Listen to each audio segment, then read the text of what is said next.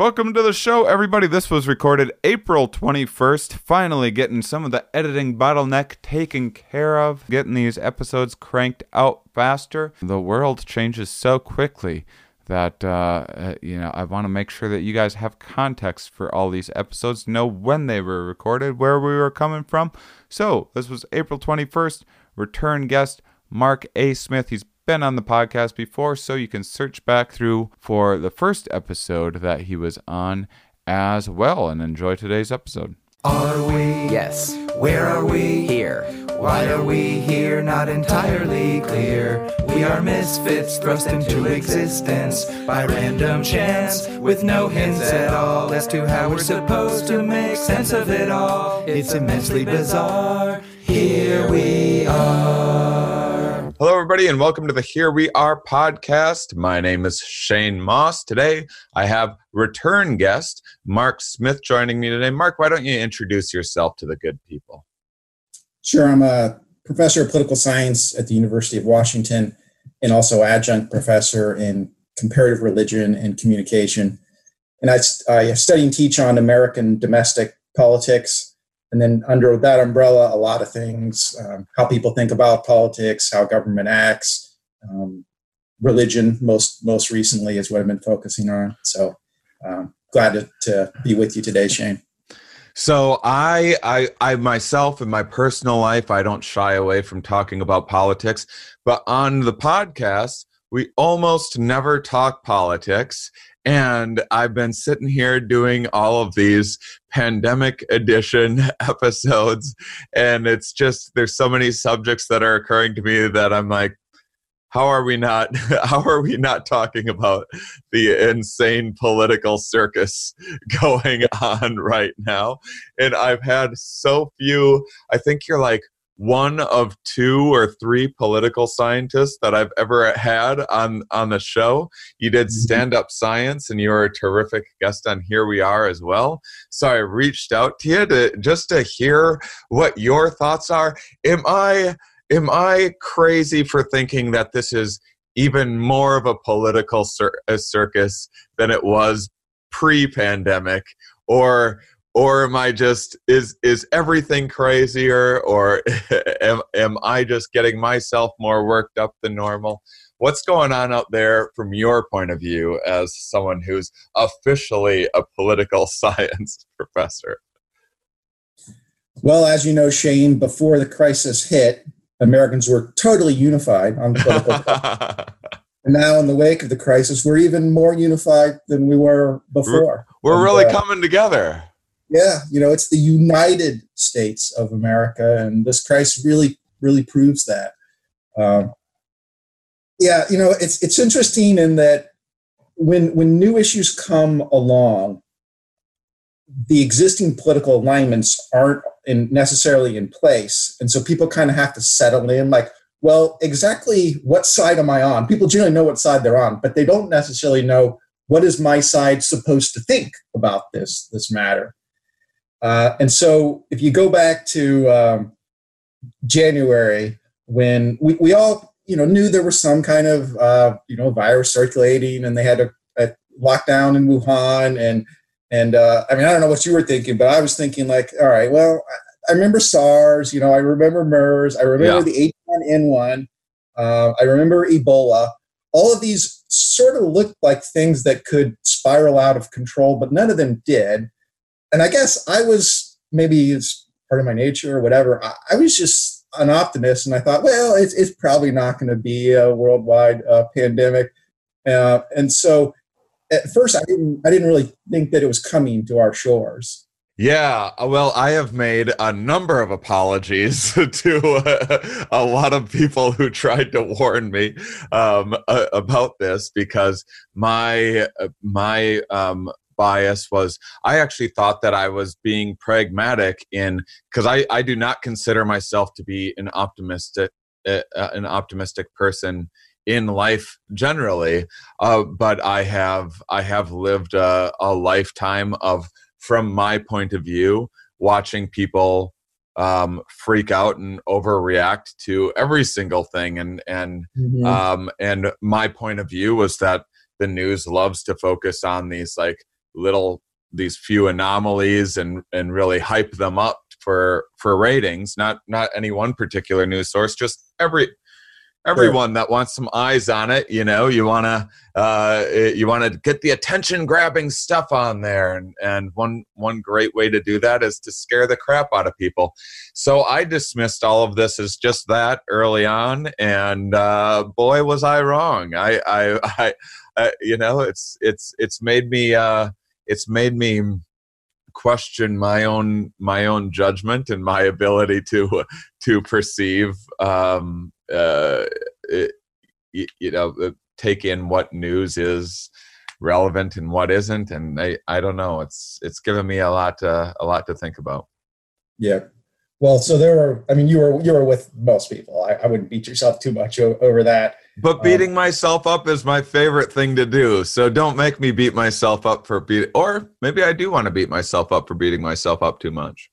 Yeah, hard to know how that's going to shake out. But, for a while, it was sort of being talked about, and there were a few, epidemiologists who were saying, hey, this could be big. But it seemed like those were minority voices. And famously, our president very much minimized the threat. And he spent pretty much January and February saying, hey, it's no big deal. China's got it under control.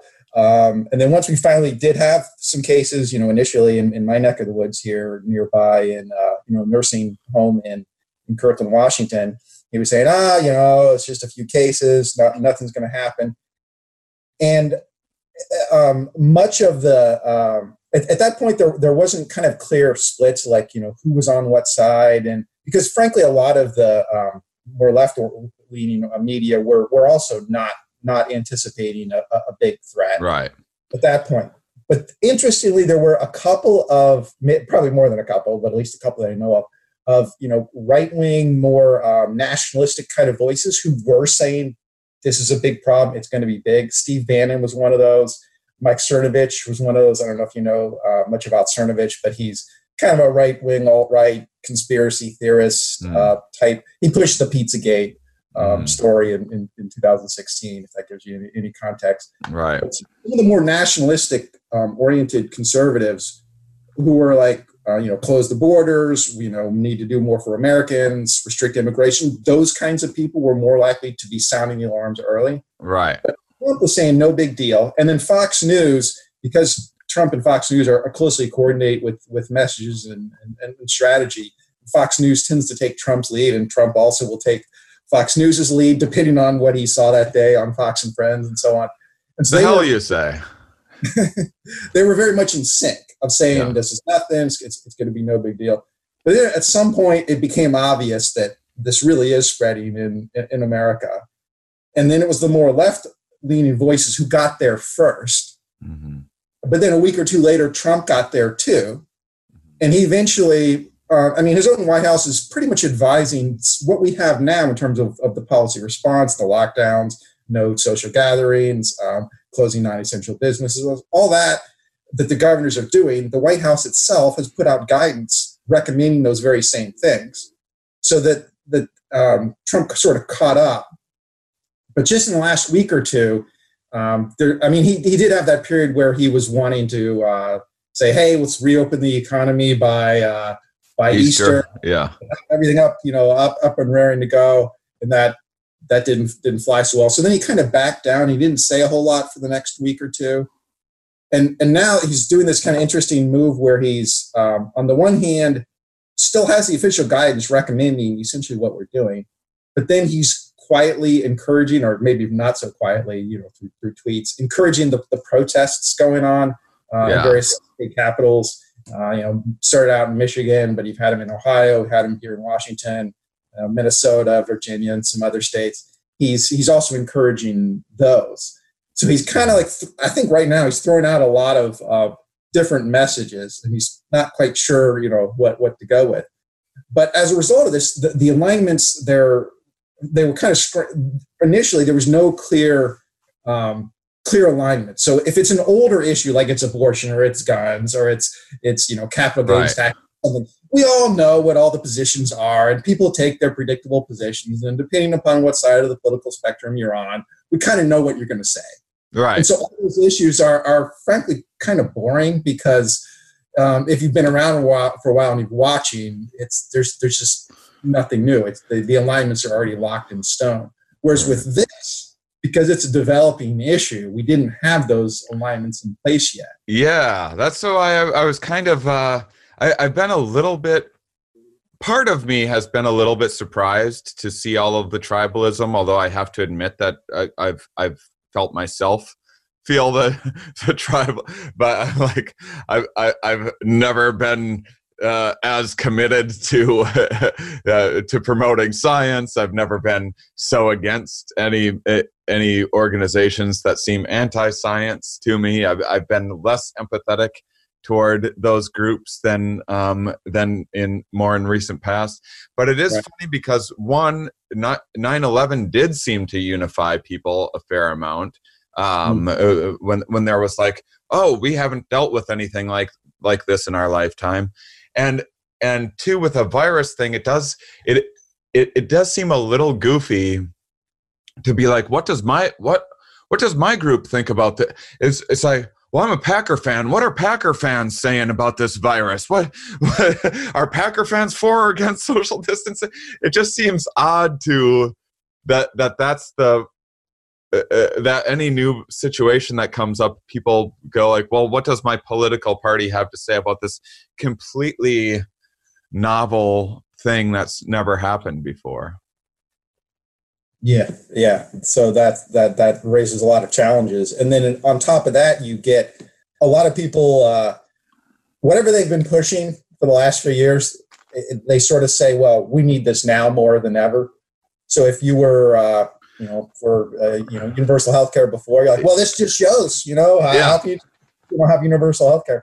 If you were a libertarian before, you said, well, I was really worried about government overreach. See, we got government overreach going on right If you're now. a science podcast, you're like, I tried to tell you guys, science is very important. If you're a doomsday prepper, you're like, I told everyone they needed 80 years supply of toilet paper. Everyone's doing an I told you so right now. The environmentalists are like, see, humans are bad. Mother Nature was going to buck us off this planet at some point. This is Mother Nature exacting her revenge on us evil humans. And it's so funny that everyone's doing the I told you so game, because no one predicted this shit. No one in the entire world would have predicted that halfway around the world someone was going to eat a bat that was going to put the world on lockdown. Been saying it for 30 years. Got to watch out for that bat eating. I mean, I might part company with you just on that particular point, and that there have been people talking about the potential for animal-based viruses making the jump to right. And there have been people warning about pandemic potentials, and we've had movies like Contagion, which now everybody's watching on Netflix. Yeah. And Bill Gates gave a now famous speech in 2015 warning of a pandemic, and of course the conspiracy theorists say, well, he's actually part of this because now he's funding some factories that are going to be making vaccines. And if you're anti-vax, you say, well, this was all part of the plot to push more vaccines. And so there's kind of this big anti-Bill Gates conspiracy theory the now. Conspiracy theorists are really having a field day right now. I love seeing people's because I do, conspiracy theorists are interesting to me because I think that a lot of them are like very like naturally I know a lot of conspiracy theorists that are like naturally intelligent people that just don't have like a formal education, and so they've never learned like correlation versus causation, or like these like simple little things. And so then your mind goes, we're these pattern recognition animals, and you go like, well, wait, this virus started around this time. 5G towers went up around this time. I think I'm seeing a correlation here. It's Verizon's causing this virus. Yeah, never mind that the virus is spreading places where there is no 5G being constructed. So It's probably spreading more because they aren't getting the information fast enough. Yeah, so there's that information dynamic that's layered over on top of this, where it seems like the vast majority of people are kind of going along with the mainstream messages that, that there really is a virus. It really does kill people. It really does spread pretty quickly. There are ways to try to reduce the spread. I would say that there's a lot of mainstream scientific consensus on those points. Most people seem to be on board with that, but as you say, we've got plenty of these outliers. And the thing about our modern information environment is it doesn't take very long for a conspiracy theory to spread, and for those people to form their own online communities and for them to kind of get their message out there. Yeah, so, this is comedians tend there is a disproportionately high number of conspiracy theorists in the comedy community, because there again you have people that are like fairly naturally intelligent, but again, no classic education, self-educated people, but then people that go against the grain, people that are anti-authority, and then a fondness for novel ideas. We all like when a comedian can point out like a different idea that other people aren't noticing, that's something that's often very valuable to the so there's also like this fun element of the conspiracies of like, oh, I figured out this thing that other people aren't figuring out. It must be lizard shape-shifting people. Like, what a neat idea. Mm-hmm. And so it's been a little bit discouraging for me as someone with a science podcast, seeing a bunch of the comedy community, some of them even my friends, promoting conspiracy theorists. Yeah, that's the interesting phenomenon. I mean, it's one thing if they're doing it during a show, because then if you're in the audience, you never really know, does the community really believe this? Are they just having fun with it? But if they're doing it, kind of on the side, through Twitter or something else, like generally you assume people believe the things that they say outside of a formal performance. Yeah. It's a bit troubling to me, but yeah, for sure. That's the information environment we are living in now, and so whatever you want to believe, you can. And as we talked about before, whatever you used to believe, you can find ways to say, well, this just proves that I was right all along. Mm-hmm. And then we've got that layering over top of the political alignments. And I think one thing that is also happening here is that because of these political alignments, partly you decide what you're for by being against whatever the other side says. Mm-hmm. And I first noticed this in, it must have been 2014. No, it would have been earlier than that, maybe even 2011, or 12. I think it was after the Republicans took control of the House of Representatives in 2010. And for a long time, there had been a lot of Republican senators, especially, who were pushing for a deficit reduction commission. I know not a most high-profile issue, but it was, kind of been around for a long time. And so then Barack Obama says now he supports establishing this commission. And then once Obama said he supported it, all these Republican senators who used to support it, now they don't support it anymore. Mm-hmm. They're deciding what they're for by being against whatever Obama is for. I do the same thing with people wearing red hats. I have, I would love to think of myself as an unbiased, impartial individual, but I just can't rightly think that's the case. I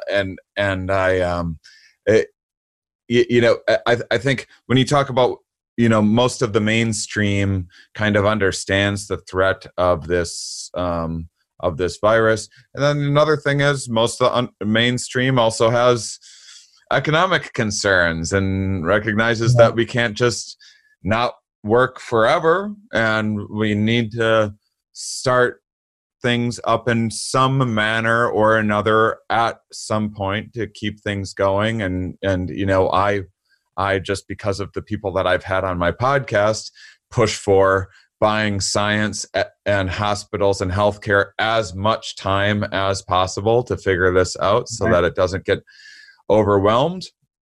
But, in considering, let's see, when should I book a show or whatever, like, maybe do I even try to, looks like things could start opening up after May in an optimistic schedule. Do I maybe try booking for June, knowing that I'll probably have to cancel?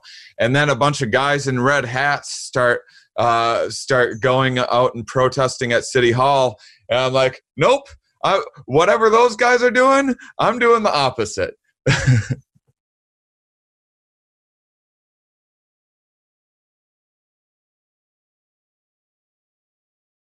One of the splits that's come up is, do you want to open sooner or later? And by opening up, I don't necessarily mean here like, back to business as usual, but more of, can we leave our houses without, being shamed or possibly arrested?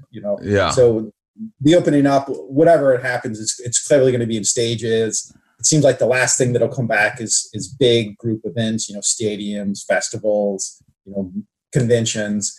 That'll be the last thing. And maybe the first thing is more businesses, and then maybe some restaurants and bars with spacing, and then, maybe houses of worship and so on. So it'll be stages. But do you want to speed that up, and do you want us to get there quicker, or do you want to slow it down and keep the lockdowns in place longer? And I think one of the things that happened is, once Trump went out and said we need to open up sooner, that then made the anti-Trumpists in the country, which is like, 57% of the country or something, it made them want to say, well, if Trump's pushing to open up sooner, that must mean it's a bad idea. And so I therefore think we need to open up later. And I think this is an odd thing for people who are on the left, because those are people for whom, outside of the context of this particular crisis, for example, in the field of public health, they have this thing that's known as the social determinants of health. So your health is not just, genetics or diet. It's what kind of community are you embedded in? Do you live near pollution sources? Are you part of social networks that encourage healthy habits or unhealthy habits? Do you live near supermarkets that have lots of fresh produce, or are you in an area where it's harder to access, for fresh produce? So-called food deserts. So things like that are called the social determinants of health. That also includes, do you have a job? One of the biggest predictors of a person's health is, do you have a job, which then gives you health insurance. If you lose your job, you lose your health insurance. If you're part of the long-term unemployed, you're more likely to be in the situation of drug and alcohol addiction. You're more likely to commit suicide, and so on. And so what we call, quote, the economy can't be stripped from health, because it affects people's health through all those means. It also affects people's health through government budgets. So a lot of healthcare is paid for by government budgets, especially for lower income people through Medicaid, paid for by states. So if you crush the economy, then there's no revenues coming in. Then state and local governments have to cut their budgets. They're going to need to cut things like Medicaid, because that's a significant part of where their spending goes, which is the very healthcare that pays for people, not just for coronavirus, but for lots of other things. So stripped of the current context, people on the left, I think, would be really worried about an economic downturn, not just because it hurts the stock market or hurts business owners, but because it hurts ordinary people. And one of the things it hurts is their health, and it increases their likelihood of death. Mm-hmm. So if it was not the current crisis, I think a lot of people on the left would be worried about that. But once Trump takes the position of, we need to open up the economy sooner, then people on the left are like, well, if Trump is for this, I must be against it.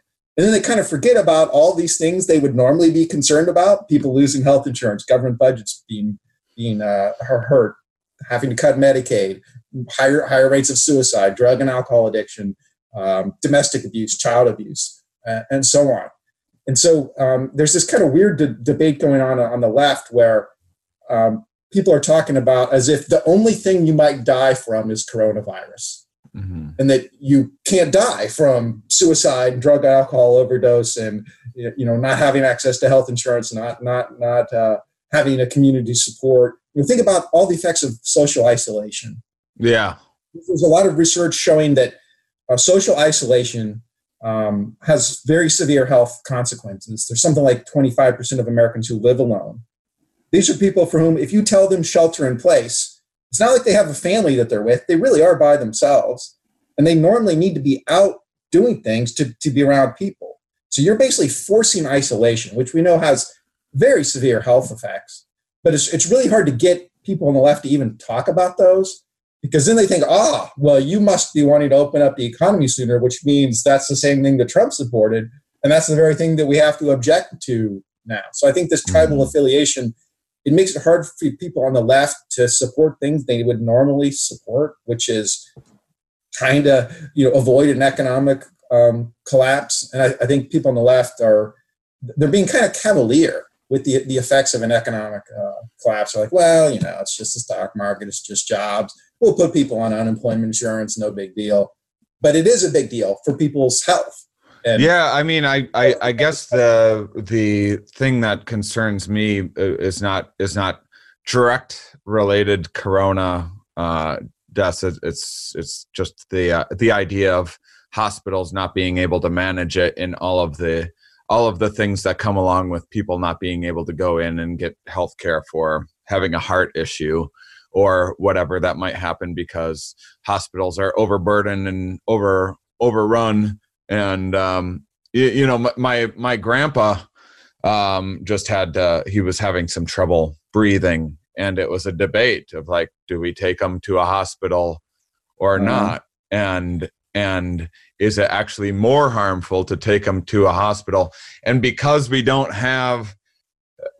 aren't, in my not super well informed opinion, we aren't there yet in terms of being able to manage, say, something like trying to go the herd immunity route or something like that. Our hospitals just aren't in place to keep up with that. My concern would be that it hurts the economy more if hospitals get overrun and overburdened. But yeah, the isolate, it's such a tricky puzzle. And then also, what don't you see that there's going to be some debate amongst like, well, okay, so the economy slows down, we don't have the revenue from people working, so Medicare suffers. Does it have to? I mean, aren't people going to be like, well, let's cut from the military instead, let's get rid of the war on drugs instead, let's get rid of the oil subsidies that we do? Isn't there going to be a lot more, doesn't that open isn't there going to be a lot more of a political debate over what gets cut and what doesn't? Just in terms of, already you hear the general population saying like, well, we can't bail out these big companies, and then the other side is, those are the places that give us work, we need to keep and it's the whole debate that happened back in, what was it, 2007 or whatever, 2008. Right. Well, one of the tricky things here is the federal state division, because Medicare is a federal program for retired people mainly, but some other groups qualify. And then Medicaid is mostly a state program, and that's more for low-income people. And states, in turn, don't spend money on defense. They don't spend, they spend a little bit on subsidies, but not much. And they also can't run deficits. So for the last few years, the federal government has been running massive deficits, especially after Republicans passed a huge tax cut for the wealthy and for corporations in 2017. So the federal government was already running big deficits. It can continue to run deficits, but state and local governments cannot. In 49 out of 50 states, they are prohibited by their own state constitutions from running deficits. So if their revenues dry up, they have to start cutting stuff. Now, they've only done a little bit so far because they've been relatively flush with a good economy going into the crisis. And the federal stimulus package did include some money for state and local governments, but it's not going to be enough. And there's going to come a time very soon where you're going to start seeing state and local governments making some big cuts, unless they are propped up by the federal government.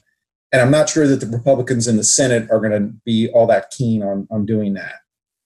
So we're not far away from seeing some big cuts to state and local budgets. And since one of the big things states do is pay for Medicaid, so health insurance for the poor, potentially you could say not one dime from Medicaid, but one of the other big things they do is education, which is rather popular. They do some transportation. You always need repairs and so on. Like everything that's part of the state budget competes for funds, and generally when you end up cutting stuff, it's hard to avoid some amount of kind of cutting across the board. Just because if you're going to try to absolutely protect Medicaid, then you really have to hit education hard because that's their single biggest expense, and is that going to be very popular? So as we project this forward, the longer you wait to have any economic activity at all, the deeper the upcoming recession. I mean, I guess you should say we're already in it with 30 million people unemployed or something like that. And then the deeper the cuts are going to have to come to state budgets. And so I think that the political alignments are odd because people that would normally think that those government programs are important, somehow they're not thinking this through. They're not thinking that of where we're going to end up, that the longer you wait to reopen anything. I'm not talking about having big stadiums with 50,000 people. I'm talking about even being allowed, for some of the stores that are currently closed, hardware stores or, hairstylists or whatever, even businesses of those kind. The longer you wait to open those up, the deeper the upcoming budget cuts are going to be. And I think normally people on the left would be worried about that. But because Trump has been the one pushing to open up the economy sooner, they think, well, it must be a bad idea if Trump's the one pushing it. Well, I think there's so many concerns that that's thanks for clarifying. I had never thought about the state level. I didn't know any of that. That's just how little I know about politics. But a concern of mine is, believe me, I would love to be doing back to doing stand-up comedy. I have my whole May was filled with my favorite tour that I've ever put together. I was so looking forward. I don't just work because I need a paycheck. I work because I love what I do. It's my entire identity. Right. There isn't anyone out there that wants to get back to work more than I do. And I worry, one, you start too soon and then we got to go on lockdown because of things being overwhelmed. That's a concern of mine. Two, say you do open things up again, which restaurants and bars are going to be, and even outdoor amphitheaters or something where maybe people could spread out and listen to music or something like that.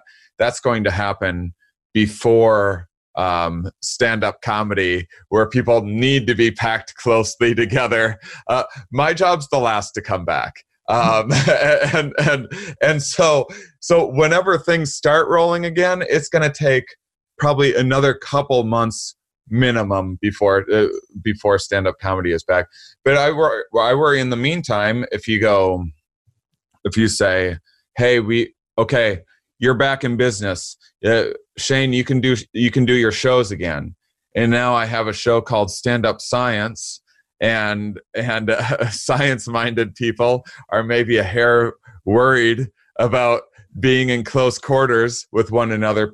And I'm getting 1/10 the number of people that normally show up to my show. And now instead of saying, hey, I was out of work, I need a stimulus check, now am I going to be able to make a case and be like, yeah, Uncle Sam, normally I would have 200 people in this room, but I only had 20. So will you subsidize those people, those empty seats that didn't show up? And then once we start going and then if it needs to shut down again, then is my provable income based on are things going to change? And then it's like, well, what was your income the last time you worked? And now my income was 1/10 of what it normally was, and that's the subsidies that I'm getting Right. from that. There's I just have I don't, I'll be fine. I'm going to get through this. I'm figuring out alternative ways to get income, but that's just, I think that just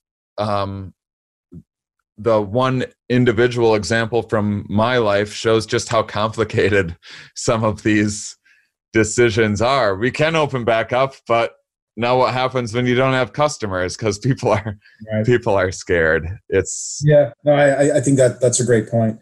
Things like restaurants, some people are saying like, well, maybe they could open up and just have half their normal clientele. That's not going to work for restaurants. Most of them operate with very thin margins. Yeah. That's in good times. In good times, they operate with thin margins. You take away half their business, that's no longer a viable proposition anymore. Yeah.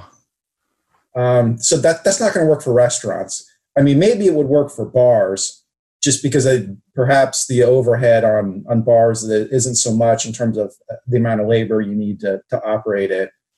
But all of these, we have all kinds of things that were kind of calibrated for a certain amount of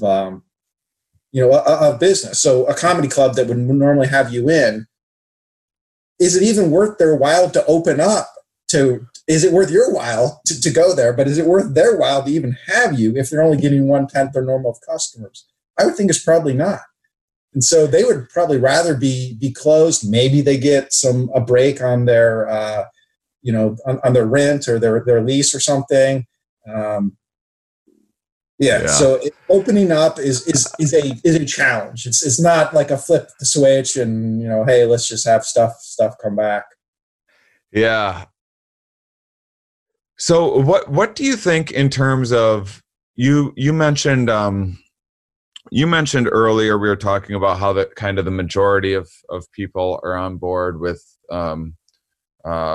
understanding that this virus is a threat and social distancing stuff, and maybe we're getting political about economic issues. Oh, this was the thing that you're not hearing from either side with all of the like stimulus checks and everything else, and like maybe how should we spend this $2 trillion?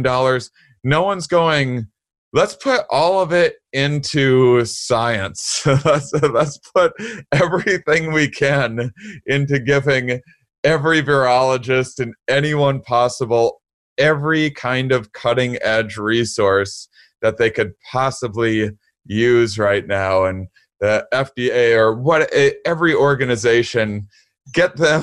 Let's put money into actually like getting a vaccine and more treatment for this stuff. I don't hear as much about that, and I would have expected it a little more from the left, but it seems like we're bogged down in, do we give businesses money or do we give individuals money? And no one's like, how about we fix this thing? I don't know. Yeah. Or maybe people just assume that that's like, well, science is just going to figure it out. And I mean, certainly there's tons of people working on it, and there are a lot of people that used to research other things that were kind of tangentially, related, and they're shifting their research, and now they're working on coronavirus like 24/7.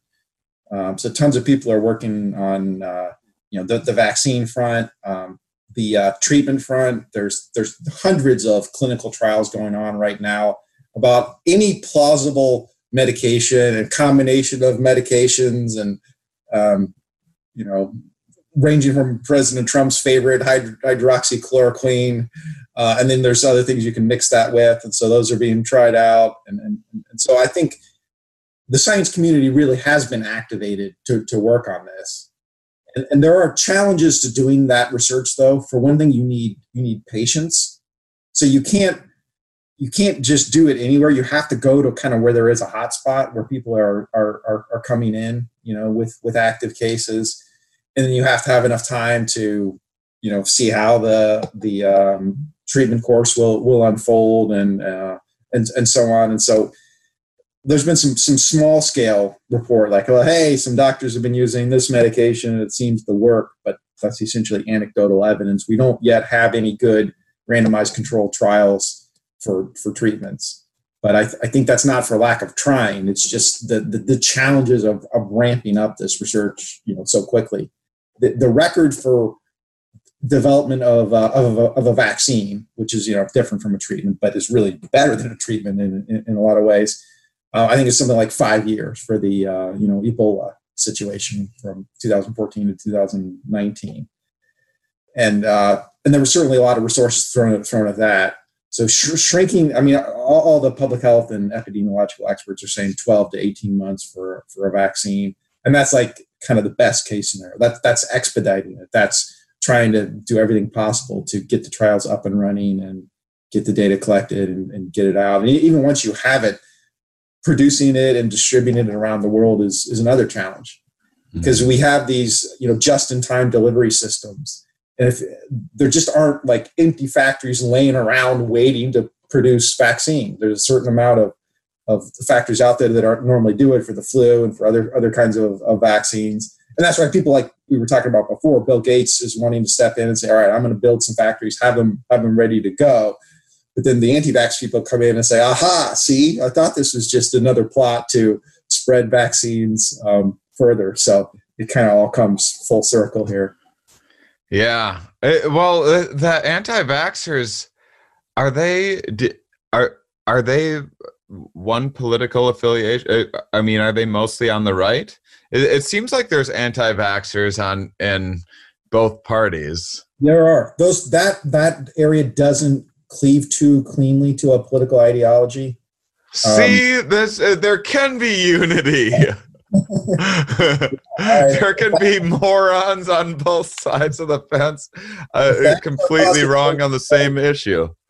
No, I mean, kind of your, stereotypical anti-vaxxer is a pretty well-educated white woman, a young mom, like that. That's kind of their sweet spot. I mean, it radiates out from there, and so you do get some of the anti-government people that are more on the right, and they don't like vaccines because they think that's part of government. And then you get some anti-corporate people because they think, well, vaccines are part of big pharma and big pharma is bad. And so you get right. Big pharma sentiment carrying over into the anti-vax community. So you do get kind of a weird scrambling of the left and the right alignments on that. How much division is there actually out there? Because I know that the news definitely has a fondness for, anytime there's a protest, anytime there's like a riot or anything like that, you set up, you call the local news organization and then you go, hey, these 50 people are going to get together and protest this and that. And will you set the cameras up just so that it looks like this massive herd of people protesting and causing madness in the streets? But if you actually were to drive by one of these things, it would look like the tiniest.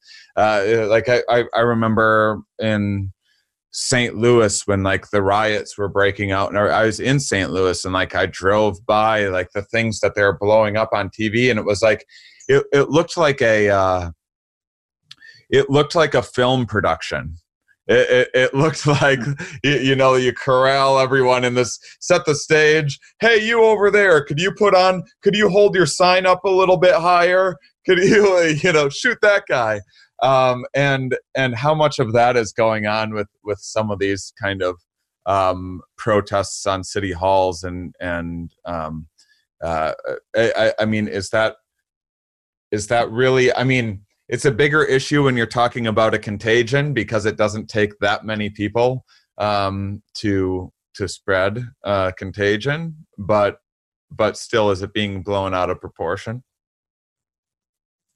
I mean, the media likes conflict because conflict is drama. Drama is interesting. When protests happen, they will often get covered precisely because it's a quote newsworthy story. So we have seen those protests in the last several days in a bunch of different states, and those of that it's gotten some amount of media coverage, and I think that's just the way the media operates. They look for stories that are going to interest people, and stories of protests often fit that profile.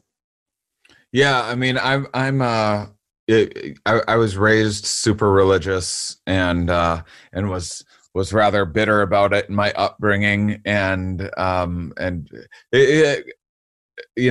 made peace with religious folks in my adult life more, and was more empathetic and everything. But as I feel my old cynical, skeptical self rising to the surface, and like you said, everyone doing the "I told you so." I'm doing that with science right now. I saw myself getting very fired up around Easter with people still going to, some of the evangelicals still going to these churches. But again, your average churchgoer is following along with the social distancing and doing the remote viewing and everything, and behaving like a decent, rational human being. But those couple stories on the news really stick out to you. I wanted to ask your thoughts on some of, because what's the book that you shoot? I even have it. I have it in my vehicle right now. Why didn't I grab it? What's the name of your book again? Secular Faith. And can you give people a little brief overview? Summary? Yeah, it argues that the positions that religious groups take on political issues are a lagging indicator of what's happening in the larger culture. So you might think that say, leaders or official statements of religious groups would be like directing their members of, here's what we're supposed to believe. But those statements and those leaders are themselves existing in a cultural context, and they're kind of shifting over. And I study this historically with several issues: slavery, women's issues, divorce, abortion, homosexuality is my last one. And I show that as the larger culture shifts, the positions of the religious groups will eventually catch up, even the more conservative ones. And in a Christian context, often that means reinterpreting the Bible. So, if you read it, it kind of looks like it says slavery is okay, homosexuality is not. But now a lot of people read it to say the opposite, that slavery is not okay, but homosexuality is. And that's kind of the thesis of the book. Doesn't Mark Twain have some quote that's like something about how religion follows along, or they're like the last ones to make the change and progress, or something? There's this fun site out there that I think it's called Quote Investigator, and it turns out that there's a ton of quotes that people think it was either Mark Twain or Einstein, or Churchill, or Yogi Berra. There's like a handful of names that people will go to, like, oh yeah, Mark Twain said that. And often it was something that somebody else said, but somehow it gets attributed to Mark Twain. So I don't know if he said that particular one. He said a lot of good stuff, but he didn't say everything that's attributed to him. But if you go to Quote Investigator, you can like type stuff in, and you can kind of see the history of it. One of the ones that I was really disappointed in, that I've been saying for years, you heard the phrase, one death is a statistic, a million deaths. One death is a tragedy, a million deaths is a statistic, allegedly said by Joseph Stalin. There's actually no great evidence that he said that. It showed up for the first time in like a newspaper column in 1947, and it has murky origins. And so, I mean, it sounds like something he would have said, but we don't really know that he actually said. I'm gonna start now, instead of whatever regular tweet that I'm going to make, I'm just gonna put quotes on it and then put Mark Twain at the end. I think that's been done with Einstein quite a bit as well. People attribute things to Einstein that weren't him. Yeah, absolutely. He's part of that group that people think, well, he must have said this, but he didn't really say it. So I am curious what your again, as someone, I'm happy. It's not my intent to offend any listeners. If anything, I'm probably probably going to be made the uninformed fool in this discussion. But it seems to me that I just have, I'm from this like conservative family in Wisconsin, and I just couldn't believe the difference in the conservative values that I was raised with, and then as an adult, I guess it's not necessarily a political thing that what your parents teach you when you're a kid and what happens when you're adult are sometimes two very different messages. And so I shouldn't I should be careful with playing that hypocrisy card too much. But it seems like Donald Trump is the last person the people that raised me would be supporting. Certainly it seems like the last the least Jesus like person out there, but yet you see a lot of religious people getting behind him, and then you also see you see a lot of religious conversation popping up with people wanting to go out to these mega churches and maybe doing something that's irresponsible to the public health and the public good, and there's maybe some potential hypocrisy there. Has there been anything in the last few years where you've seen any? You mentioned homosexuality changing a little bit, religion getting hip to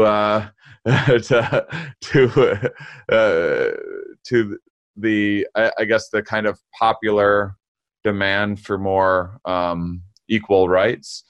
Have you seen anything even more recent that maybe you haven't studied, but that's just kind of been on your mind in the last few years, or as this pandemic has taken off? Well, certainly the amount of religious support for Donald Trump does stand out as unusual, because if you go back before Trump was on the national stage, and if you asked in surveys, how important is it to you for a leader to show private morality, Christian evangelicals were the highest group for that. Mm-hmm.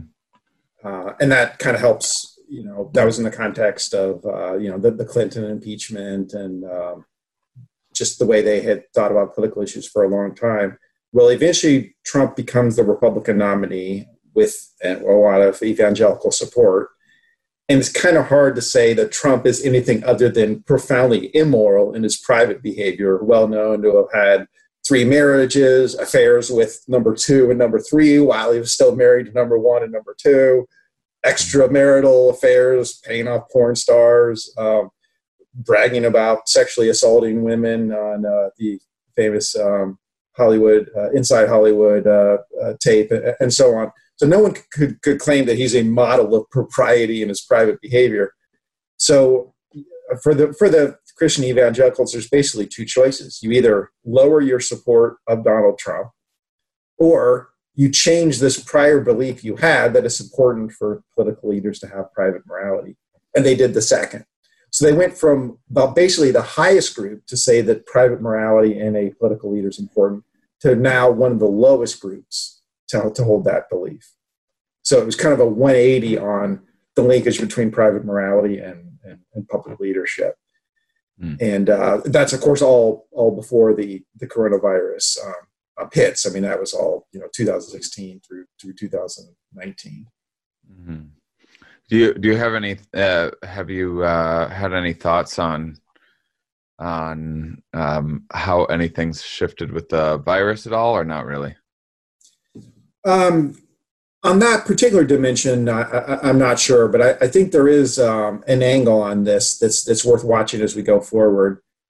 And that is, I think a lot of institutions are going to be risk averse in terms of reopening. Mm-hmm. That applies to, not only like your bars, restaurants, your events, but churches as well. So do you want to be the church where if the virus starts spreading, someone says, oh, well, so-and-so had it, they're a member of the church, they spread it to this few other people there.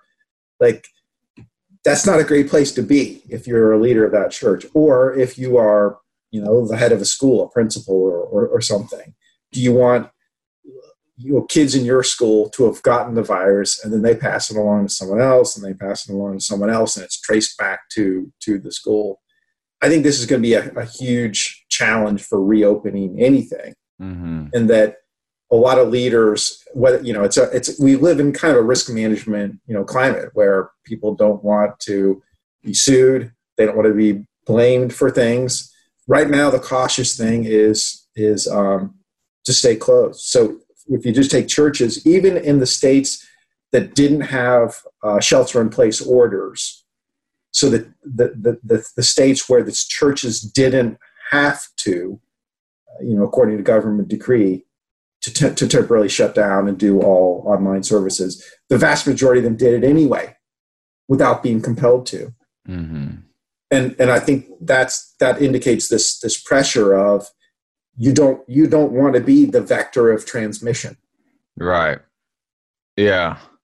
Yeah, I mean, because on paper, you certainly don't necessarily need to have anyone can just sit at home and read the Bible or read an algebra book or what have you. But there's so much more to church or school than just the kind of what you're being taught on paper, the scripture or the math problems or what have you. For sure. I would argue that even perhaps the main dimension for a lot of people is the social aspect. Yeah. It's seeing people. It's interacting. If you can't shake hands, touch, hug, you're basically cutting out a lot of the things not only churches encourage, but just what we do as human beings. Mm-hmm. And that you can't just replace that with an online hey, here was the sermon. Here, let's all sing songs together. That's just not the main part of the experience for a lot of people. All right, last question. This one's just a little bit of an indulgence for me. We can edit it out if you want to, but right. say that in the little bit of news that I've seen, again, I'm just watching the highlights, so I'm seeing the biased take on things. But I've seen Trump attack Fox News a couple times here and there as he's going after the media, which is interesting. And then I've seen Fox News, some of the hosts speak out against Donald Trump. If Trump and Fox News start abandoning people, how are those people going to make up their mind? Where are they going to go? They going to go Trump? They got to go Fox News? It's going to be a confusing choice to make. Yeah. I mean, I think those periods have been quickly reestablishing the ties. So it hasn't been very long that when Trump and Fox News were out of alignment. Okay. Well, we'll cross that bridge when we get there then. Yeah. But I think there are some other voices on the right that are out of alignment with Fox News and have been, and that they've got their own audiences to build and their own relationships to establish. All right. Well, this has been really informative. I want to. Do you have any advice for people as we're leaving, just in terms of, if people want to get the news? I actually compared this to, I was kind of comparing the news to a drug the other day, and talking about how well, if you're going to do a drug, you want to have intention. You want to think out your dosage ahead of time, because you get doing it and then you just want more, and you want to make sure that you have like a pure source and that sort of thing. If people want to, if people are genuinely interested in getting the most accurate sources of information, where does one start? It seems like such an incredible challenge to even have a sense of even watching. Say you watch like Fox News, MSNBC, and CNN, and see what all three of those big ones have to say about the same subject. I still don't think that you're left with a accurate picture of what's going on. Those don't exhaust, the possibilities. For one thing, they're all in a cable news, environment, which itself tends to veer more toward hype and getting people aroused. As a fellow comedian to Bill Maher, did you happen to see his clip from a few days ago? On it's basically a criticism of the media for not just presenting the news, but basically telling people what to think about the news. No, I didn't see that. Okay, so go watch it, see what you think. He considers himself a person of the left. He's very anti-Trump, but he's also kind of independent-minded, and he will occasionally say and do things that will offend people on the left, especially around some of your culture war type issues. But he was very critical of the media for even like very well-established institutions like the New York Times for having headlines that don't just report the news but tell you what to think about it. They had and just kind of blowing things out of proportion.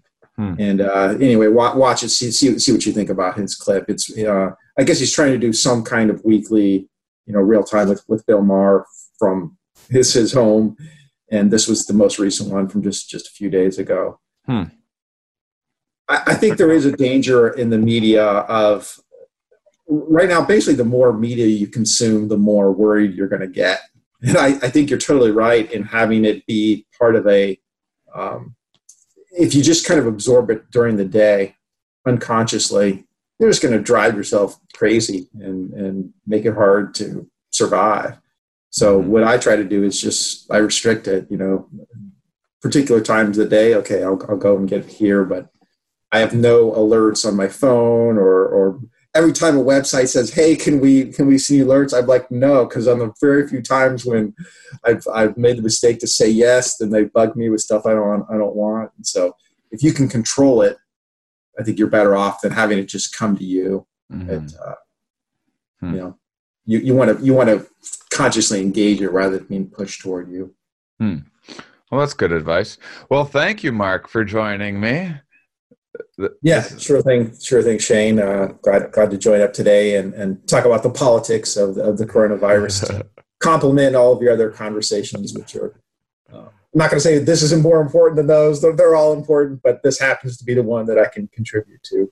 Yeah, well, that's awesome. Well, thank you so much, and stay safe out there in Washington, and I'll hopefully see you next time I'm through. Yeah, I hope that's sooner rather than later, but we don't know. All right, take care, my friend, and thank you, listeners, for being such wonderful, curious people. We'll talk with you next week. If you enjoyed the episode, leave me a review on iTunes, Stitcher, whatever app you're listening on. That would be truly quite helpful. And the next episode, we're going to be talking about vaccines. If you don't follow me on social media, if you don't follow me on Patreon, if you aren't getting the behind-the-scenes stuff that I'm posting on there, I've been posting, asking for questions for you guys. This is a new thing from you guys. I just started doing that in June. I've only recorded a few episodes with the help and guidance of your questions, and it's something that I already want to implement regularly into each show. So you can do that to be a little more involved. And just in case you like checking this out on the app and aren't really interested in, like, say, watching it on YouTube in front of your computer, but you have comments, YouTube is a great way to add comments. So you can go to my YouTube channel, Google Shane Moss YouTube, find this episode, add comments, add suggestions for future guests. Throw a little thumbs up on there, maybe a subscribe. That would help me out tremendously. All right, those of you that listen all the way to the end, you are, of course, my favorites.